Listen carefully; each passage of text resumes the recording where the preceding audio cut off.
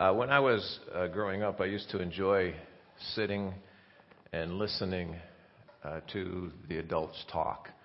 We would go over to my grandma's house usually once a week, and my mom and her, my aunts and uncles, her siblings. My mom was one of 8 children, and they would get together and they would talk, and we'd gather at my grandparents' home in Pullman on the south side of the city of Chicago.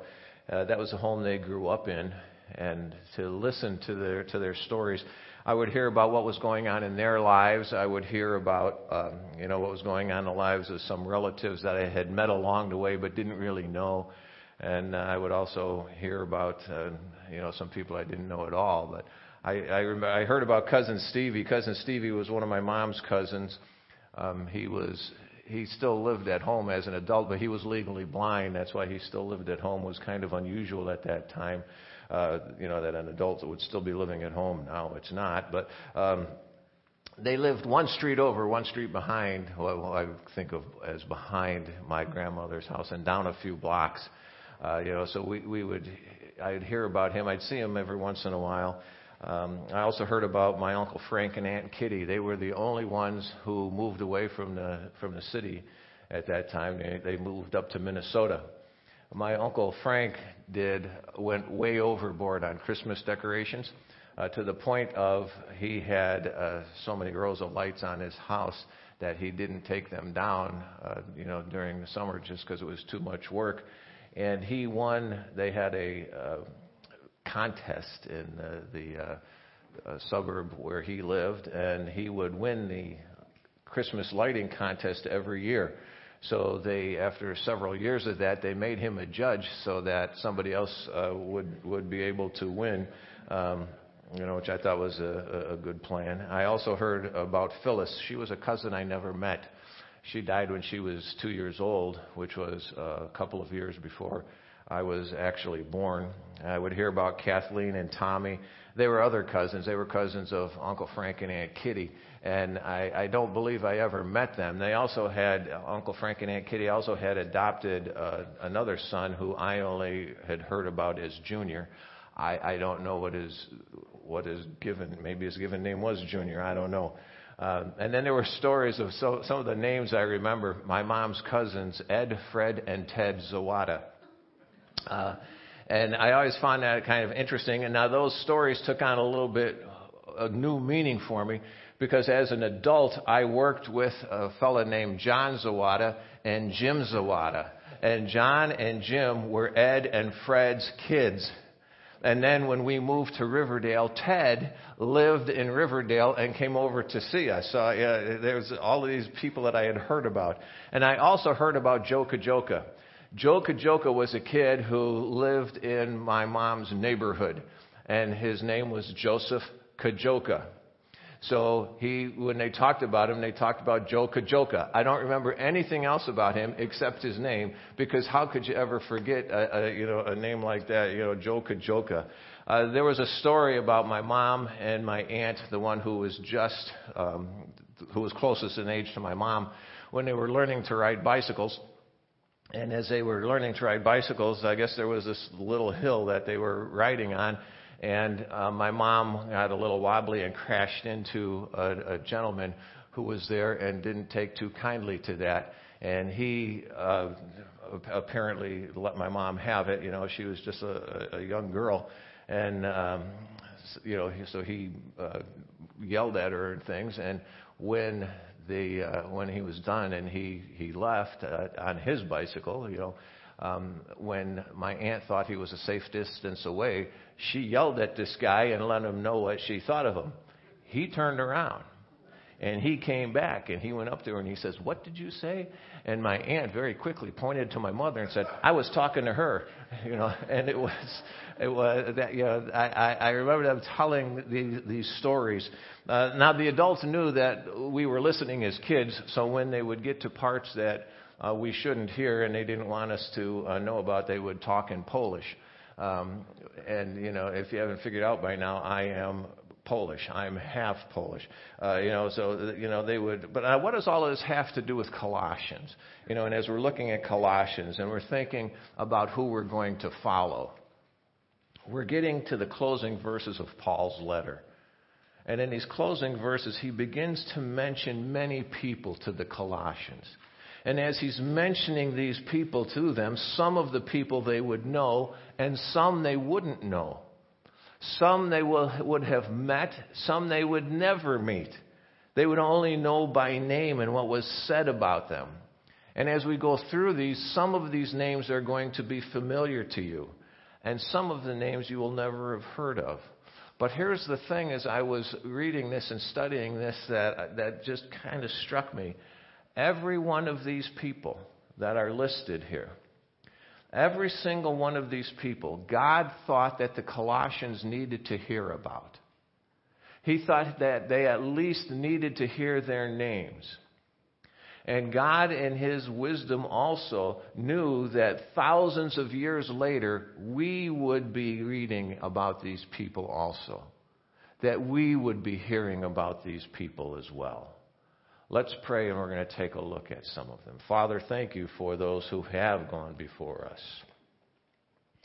and done it in a way that has been marvelous, and that we were able to look at and see and take joy in. And some whose name we might only just see their name, but Father, to know that they were important to you, what a great thing. What a great reality. To know that even though some are unknown to others in this world, they're not unknown to you. That's amazing. Guide us as we look. This isn't just a history lesson at all. This is your word and your truth. And while it is historically true, Father, you have also put it there that we might be touched, that our spirit might be drawn closer to yours. That we might be drawn deeper into this walk with you and into the realization of what a great, marvelous God you are. So help us with this, we pray. In Christ's name, amen. We're going to be in Colossians chapter 4. We're going to pick up at verse 7. As every time I read through the end of this chapter, I think, well, we can get through this in a hurry. And as you see, we're not hurrying. But we'll hit a few verses today, and then I thought, well, we can finish the rest up next week. And then I read through those, and I told Kent, I said, we're not going to finish up the rest next week either. But anyway, we're going to begin in verse 7, chapter 4, verse 7 of Colossians, page 1086 in the Pew Bible. It says, Tychicus, our dearly loved brother, faithful servant, and fellow slave in the Lord, will tell you all the news about me.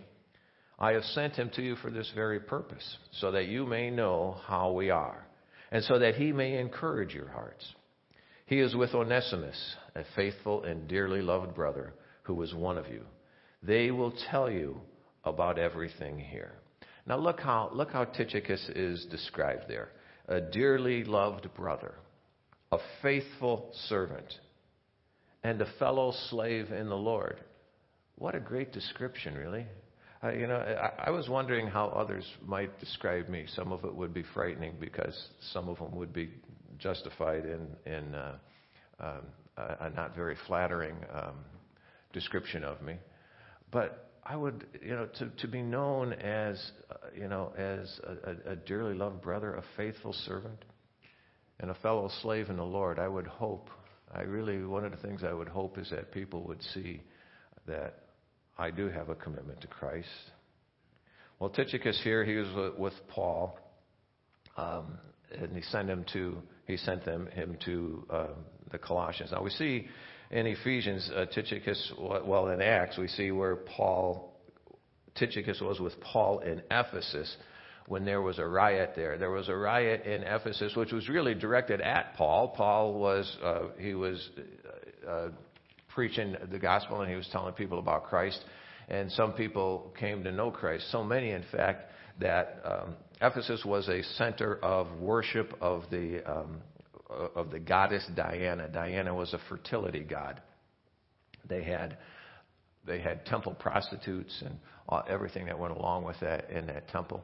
And so in Ephesus, this was a big deal. This was a huge place and a huge focus. Well, when Paul started preaching the gospel, what do you know? People's lives changed, and they said, "Hey, we shouldn't be doing this," and they were right. So then what happened is the silversmiths and those who did other metals, they got ticked because their business went down. Instead of people buying, the little statues to put on their dashboard as they drove their chariots down the road, they weren't doing this anymore. And so their business fell off. And because their business, you touch somebody's wallet and you're going to see right away, you're going to get their attention. So their wallet was touched, and so they started a riot against what Paul and these guys were preaching and sharing, because it hit their wallet. So Tychicus accompanied Paul then as he made his escape out of Ephesus and went through Macedonia. In Acts chapter 20, it says when Paul was about to set sail for Syria, a plot was devised against him by the Jews. So to kill him was their idea. So a decision was made to go back through Macedonia. He was accompanied by Sopater and by Pyrrhus from Berea, Aristarchus and Sidonchus. You don't see many of these names anymore, do you? From Thessalonica, Gaius from Derbe, and the 3 T's, Timothy and Tychicus and Trophimus from Asia. True, you see here, Tychicus was willing to be involved. He didn't just sit back. Something needed to be done. Paul was being attacked. Paul needed to get out of the city, and he didn't sit there and wait for others to take care of things. What he did is he got up and he started doing something. Now, Paul also sent Tychicus later to Ephesus for the same reason he was sent to Colossae. It says in Ephesians chapter 6, Tychicus, our dearly loved brother and faithful servant in the Lord, will tell you all the news about me so that you may be informed. I am sending him to you for this very reason, to let you know how we are and to encourage your hearts. Now, Paul obviously trusted him. This would have been really kind of it wouldn't have been a convenient thing. It would have been a little uncomfortable. He's going back to Ephesus. Ephesus was the place that we just read about in Acts where he helped Paul escape. Well, here he's sent back to Ephesus, to the people there, with the letter from Paul, because Paul could trust him and sent him there. Paul also planned to possibly send Tychicus to help Titus, as Titus was establishing churches in the Isle of Crete. There to Titus he wrote, he said, when I send Artemas or Tychicus to you, make every effort to come to me in Nicopolis, for I've decided to spend the winter there. You see, Tychicus was willing to get involved. He was willing to step up. It seemed he didn't just sit back. He saw the need and he stepped up to do something about it. Part of following God is stepping up and being involved with God's work. That is part of following God. If you think you're following God and you're not doing this, you may want to check and see if you're really following God. Part of following God is stepping up and being involved in God's work. It was kind of encouraging to me, to find out that there's an Easter ensemble. I didn't even know this thing was coming together, And Ken says, yeah, there's 13, people that said they'd do this. Well, that's kind of cool, but every week before the service was going on, there's 5 guys back there working on getting a new computer installed and making sure that everything works and that the sound is working, and so there's a lot, just stepping up and getting involved in the Lord's work. You don't always see it, but it always needs to be done. Now look at how Paul describes Tychicus. He says, a dearly loved brother. This is tied to the word agapeo, which, agape, to love unselfishly, that giving love, that love that gives without any concern for return. It seems Paul valued this relationship so much that Paul was committed to Tychicus' good, this dearly loved brother. He wanted him to know, and a brother, because of that connection in Christ. A brother is, because there's that connection with Christ there, and that drawing, that commonality there, that draws them in. Yesterday I had to run up to Menards to pick up some stuff, and while I was there, I was coming out with it, and it was windy and it was cold, and I had half a sheet of plywood there, so I'm trying to make sure it wasn't a kite, and somebody, a car came down and they kind of beeped, and I didn't know if they beeped because I was in the way, or they were a jerk, or they knew me or whatever, and I couldn't quite see in the car. So anyway, they drove on by, and I'm loading the stuff in the car. Well, along comes a guy that I know, Stephen Lane. Some of you know Stephen. Kent knows Stephen. Stephen Lane, he was a pastor in the missionary church. Now he is working at headquarters and at our regional office. But he was there, and he came over, and he helped me get this sheet of plywood in and stuff, and we were talking and visiting things. I would not have a connection with Stephen outside of Christ. We were raised it. He was born. He has this funny accent. Was it England? Yeah, he doesn't talk the English language right. We are so ethnocentric. What a bunch of ignorant people. Anyway, I wouldn't have a relationship with Stephen. I just wouldn't. We're different. I mean, I think his accent's kind of cool, actually. Those people who talk funny. When we were candidating to come here, there were several options, open before us, and one of which didn't open, but I thought would be pretty cool, is if we could have gone to Australia for a year. Because that was the year Peter was learning to read. And so they would have taught him how to pronounce these words like all those Aussie people down there. And we would have come back with this little guy with this accent. I thought, how cool would that be? Anyway, that has nothing to do with this. But this relationship with Stephen, we stayed out there and talked a little bit, and and it was not, and I genuinely like Stephen. We have a relationship, and it wouldn't be there if it weren't for Christ. This is what he's saying when he says he's a dearly loved brother. That connection with Christ. I mean, look around. How many of us would hang out together if it weren't for Christ? Dearly loved brother. Faithful servant, he says. Someone who's shown themselves to be trustworthy and reliable. Faithful. It means a steady, dependable, consistent, unfailing character. That's what it talks about. One who sticks with you and is not swayed by an adverse situation. Paul, what? There's a riot against you? Oops, sorry, dude. That's where I part ways. That isn't what he did. He stepped up and he was involved. He was there, even though it was an adverse situation. In fact, because it was an adverse situation, he stepped up even more. This faithful servant, a fellow slave. Some of the translations say a bond servant.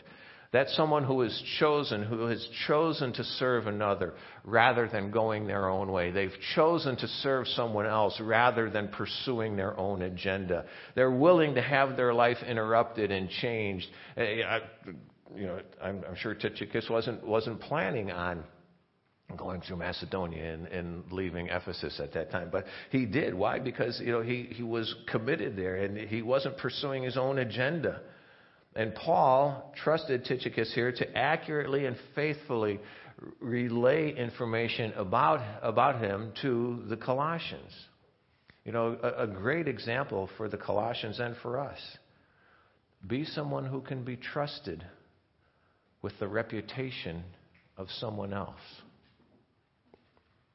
Paul trusted Tychicus to tell them what was going on in his life. Be someone who can be trusted with the reputation of another. Someone that I know my name and my reputation is safe in their mouth. That I don't have to worry that they might throw me under the bus. That when pressure comes, or even just to be accepted, that they might do it at my expense. I don't have to be concerned that they might make themselves look better at my expense, even if others disagree with them. This is the description here. Tychicus wasn't just a brother, a servant, and a slave. He was a dearly loved brother. He was a faithful servant. He was a fellow slave in the Lord. Those connections. A totally trusted, close friend. We need people like this in our lives. We need people like this in our lives, and we need to be people like this in the lives of others. We need to be these types of people. Someone who is so transformed by the grace of God that others can completely trust us. With their name, with their reputation, with what we say we're going to do, that they can completely trust us. Verse 8, he says, I have sent him to you for this very purpose, so that you may know how we are, and so that he may encourage your heart. Tychicus was sent for two main reasons. You have two main reasons here. One was to tell them how Paul was doing. You know, Paul was in prison when he sent this letter. Prison wasn't a pleasant place. You really didn't want to be associated with somebody in prison because you could end up in prison too, you see, and that wouldn't be such a good thing. So, you know, that whole connection there, you know, and Paul knew he could trust his reputation with Tychicus, as we already looked at. The second reason here is huge, so that he may encourage your hearts. We all need encouraging. And also, we all need to be encouragers. The word encourage here literally means to call to one's side. You know, to call to one side, a coming alongside, to strengthen, to support, to build up. You know, there's the reason. It's not just somebody who's coming alongside to hang out there. It's somebody who's coming alongside for a purpose, you know, to give you strength, to give you support, you know, to build you up.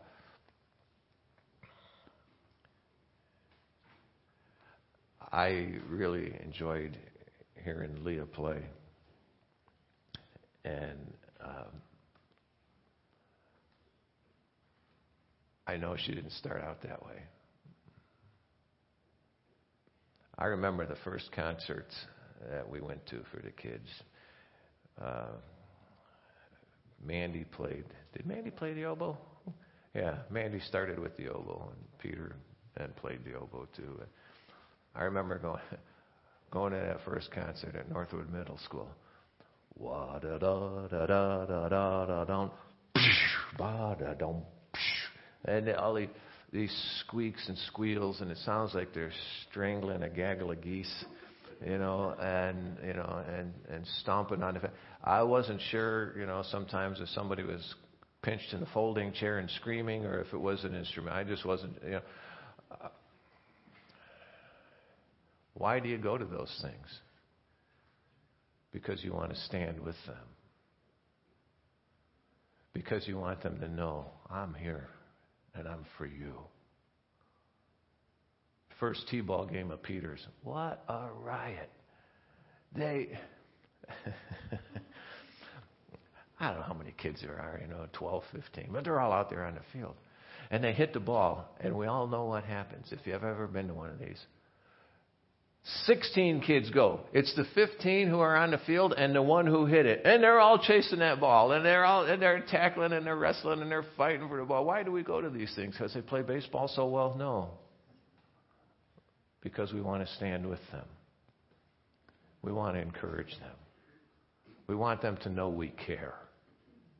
Here's the picture, you know, that he's given when he's talking about this. You know, that we encourage, that we come alongside, strengthen them, support them, build them up. It's laid out very clearly in 1 Thessalonians chapter 5, verse 11. It says, therefore, encourage one another and build each other up.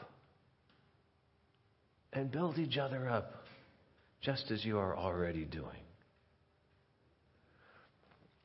This isn't something we do and then finish. This is something we do and we continue to do. We do it and we continue to do it.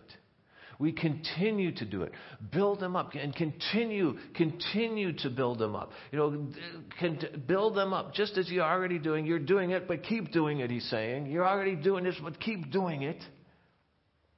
If you want an important ministry for God, You want an important ministry for God? Obey that verse. Encourage one another and build each other up.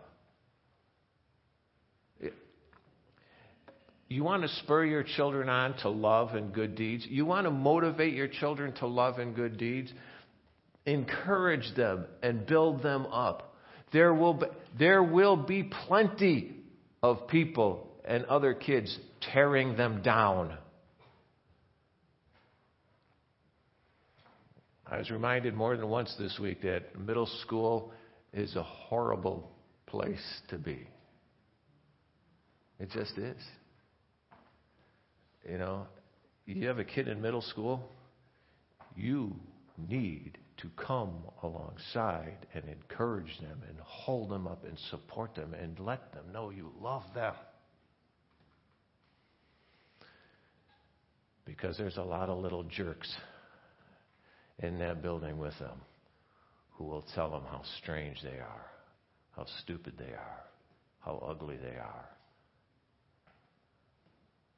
And the list goes on and on and on. You want your kids to embrace the Lord, to know the Lord and love the Lord, then do what this verse says. Encourage them and build them up. You want a better relationship with your spouse, with your coworker, with your neighbor, then encourage them and build them up. Now, don't lie to them, don't make things up. Look for the good and encourage one another. Build them up. With your kids, even with each other. Catch them doing good. Instead of always catching them doing something wrong. Didn't I tell you not to touch that? Yeah, you may have. You may have. I'm not saying don't correct them. But I will tell you, encourage them more than you correct them. Encourage them more than you correct them. Don't let the encouraging be, for a sweaty person, you sure don't smell much. No, that's not encouragement. Encourage them. Find the good things. Look for that. Catch them doing something good and let them know. Tychicus was sent there that he might encourage their hearts. He was also traveling with Onesimus. Verse 9 says he is with Onesimus, a faithful and dearly loved brother who is one of you. They will tell you about everything here. Again, he trusts them. They're going to tell you everything here, and I'm good with that. I'm good with them telling you everything. Now the only other place we hear about Onesimus is in the book of Philemon. Philemon, it says, I appeal to you, Paul wrote this, I appeal to you instead on the basis of love. I, Paul, as an elderly man, now also a prisoner, of Christ Jesus, that I appeal to you for my son Onesimus. I fathered him while I was in chains. Philemon was a man that Paul knew. Onesimus here was Philemon's runaway slave. Onesimus ran away from Philemon, and he was a runaway slave, and he apparently fled to Rome, where he came into a relationship with Christ through the ministry of Paul. That's what he's talking about when he says, that I fathered him while I was in chains. Paul was a prisoner. He was instrumental in Onesimus coming to Christ. And then it seems Onesimus, as you read the whole letter of Philemon there, it seems Onesimus served Paul while he was in prison in Rome. And through that care, Paul learned about Onesimus being an escaped slave. An escaped slave was not a good position to be in. Now, and he heard, that he belonged to Philemon. Paul knew Philemon. And Philemon lived in Colossae, where this letter is written to. So Paul had Tychicus and Onesimus deliver the letter to the church in Colossae, and he also gave Tychicus this letter to Philemon that we have in the Bible, Philemon, asking Philemon to receive Onesimus back now, not as a slave, he says, but as a brother in Christ. He says, receive him as that brother in Christ. He tells Philemon of his affection for Onesimus and now how helpful Onesimus had been in serving him. And to the Colossian church, Paul describes Onesimus as a faithful and dearly loved brother who is one of you. Now, some of them, because Onesimus, as Philemon's slave, was in Colossae, some of them would have known Onesimus simply as this slave who ran away. The very opposite of how Paul was asking them to think of Onesimus. He describes Onesimus a very similar way to how he described Tychicus, but there is one very clear distinction. Now, he describes Tychicus as a free man. Tychicus, who was a free man, he describes him as a faithful servant and fellow slave.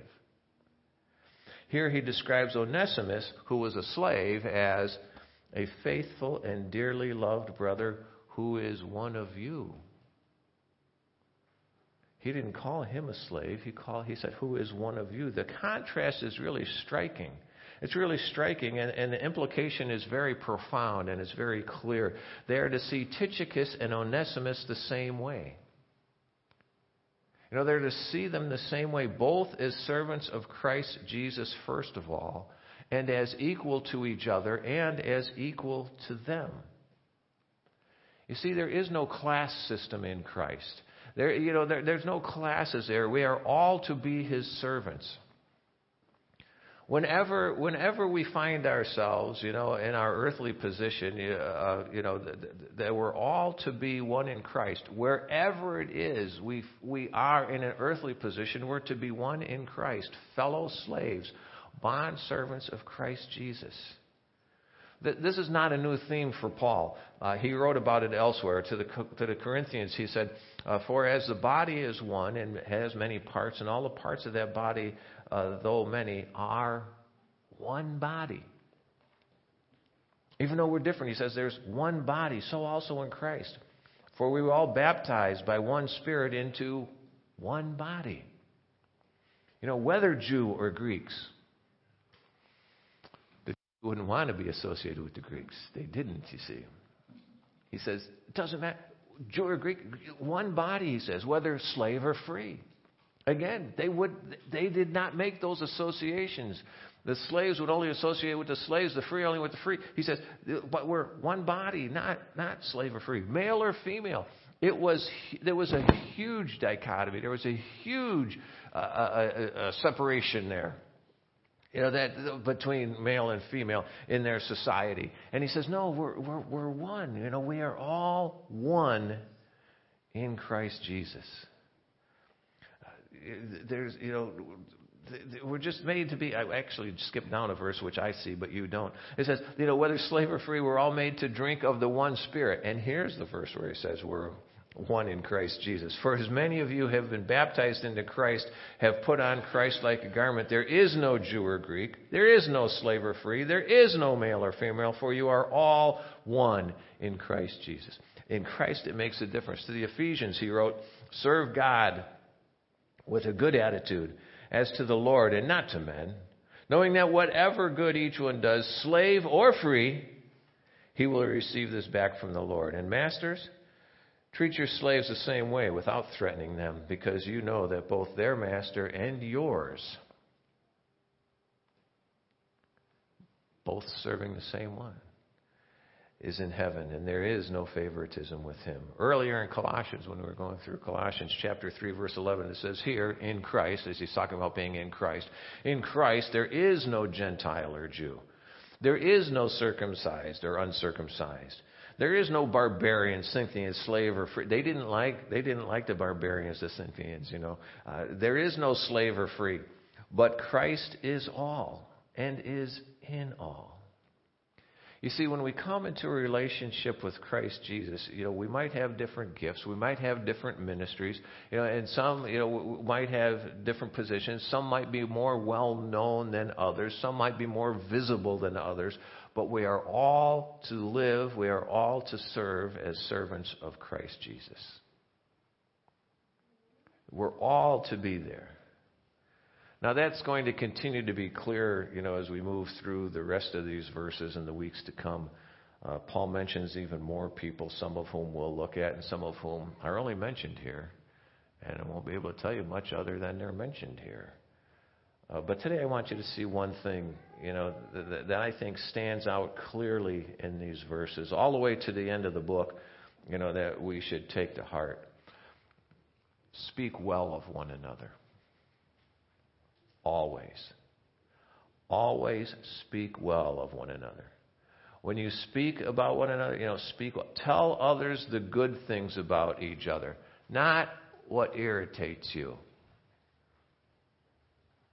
No, not always what irritates you. Speak well of one another. Tell stories of the good things that you see in each other. We relate to stories. Tell those stories. As I was telling you some of the stories I heard when I was a kid, some of you, your mind went back to stories you heard as you were a kid. When you tell those stories, tell of the good things that you see in each other. If the person you're talking about overheard what you were saying about them, may their heart be encouraged and not discouraged and not downtrodden. May the stories you tell about one another bring joy to the heart of Christ Jesus, whom we all serve, whom we all follow. As someone who is being transformed by your relationship to Christ Jesus, speak well of one another. And may those stories you tell, show the love of Christ. And may those stories tell that you are following Him. Let's pray together. Father, thank you for what is ours in Christ. The relationships you've given us. Even when I look out here, Father, I would have never come to Fort Wayne had it not been for my relationship with you. All of these folks gathered here before me, I would not know them if it weren't for our relationship with you. If it weren't for what it means in following you.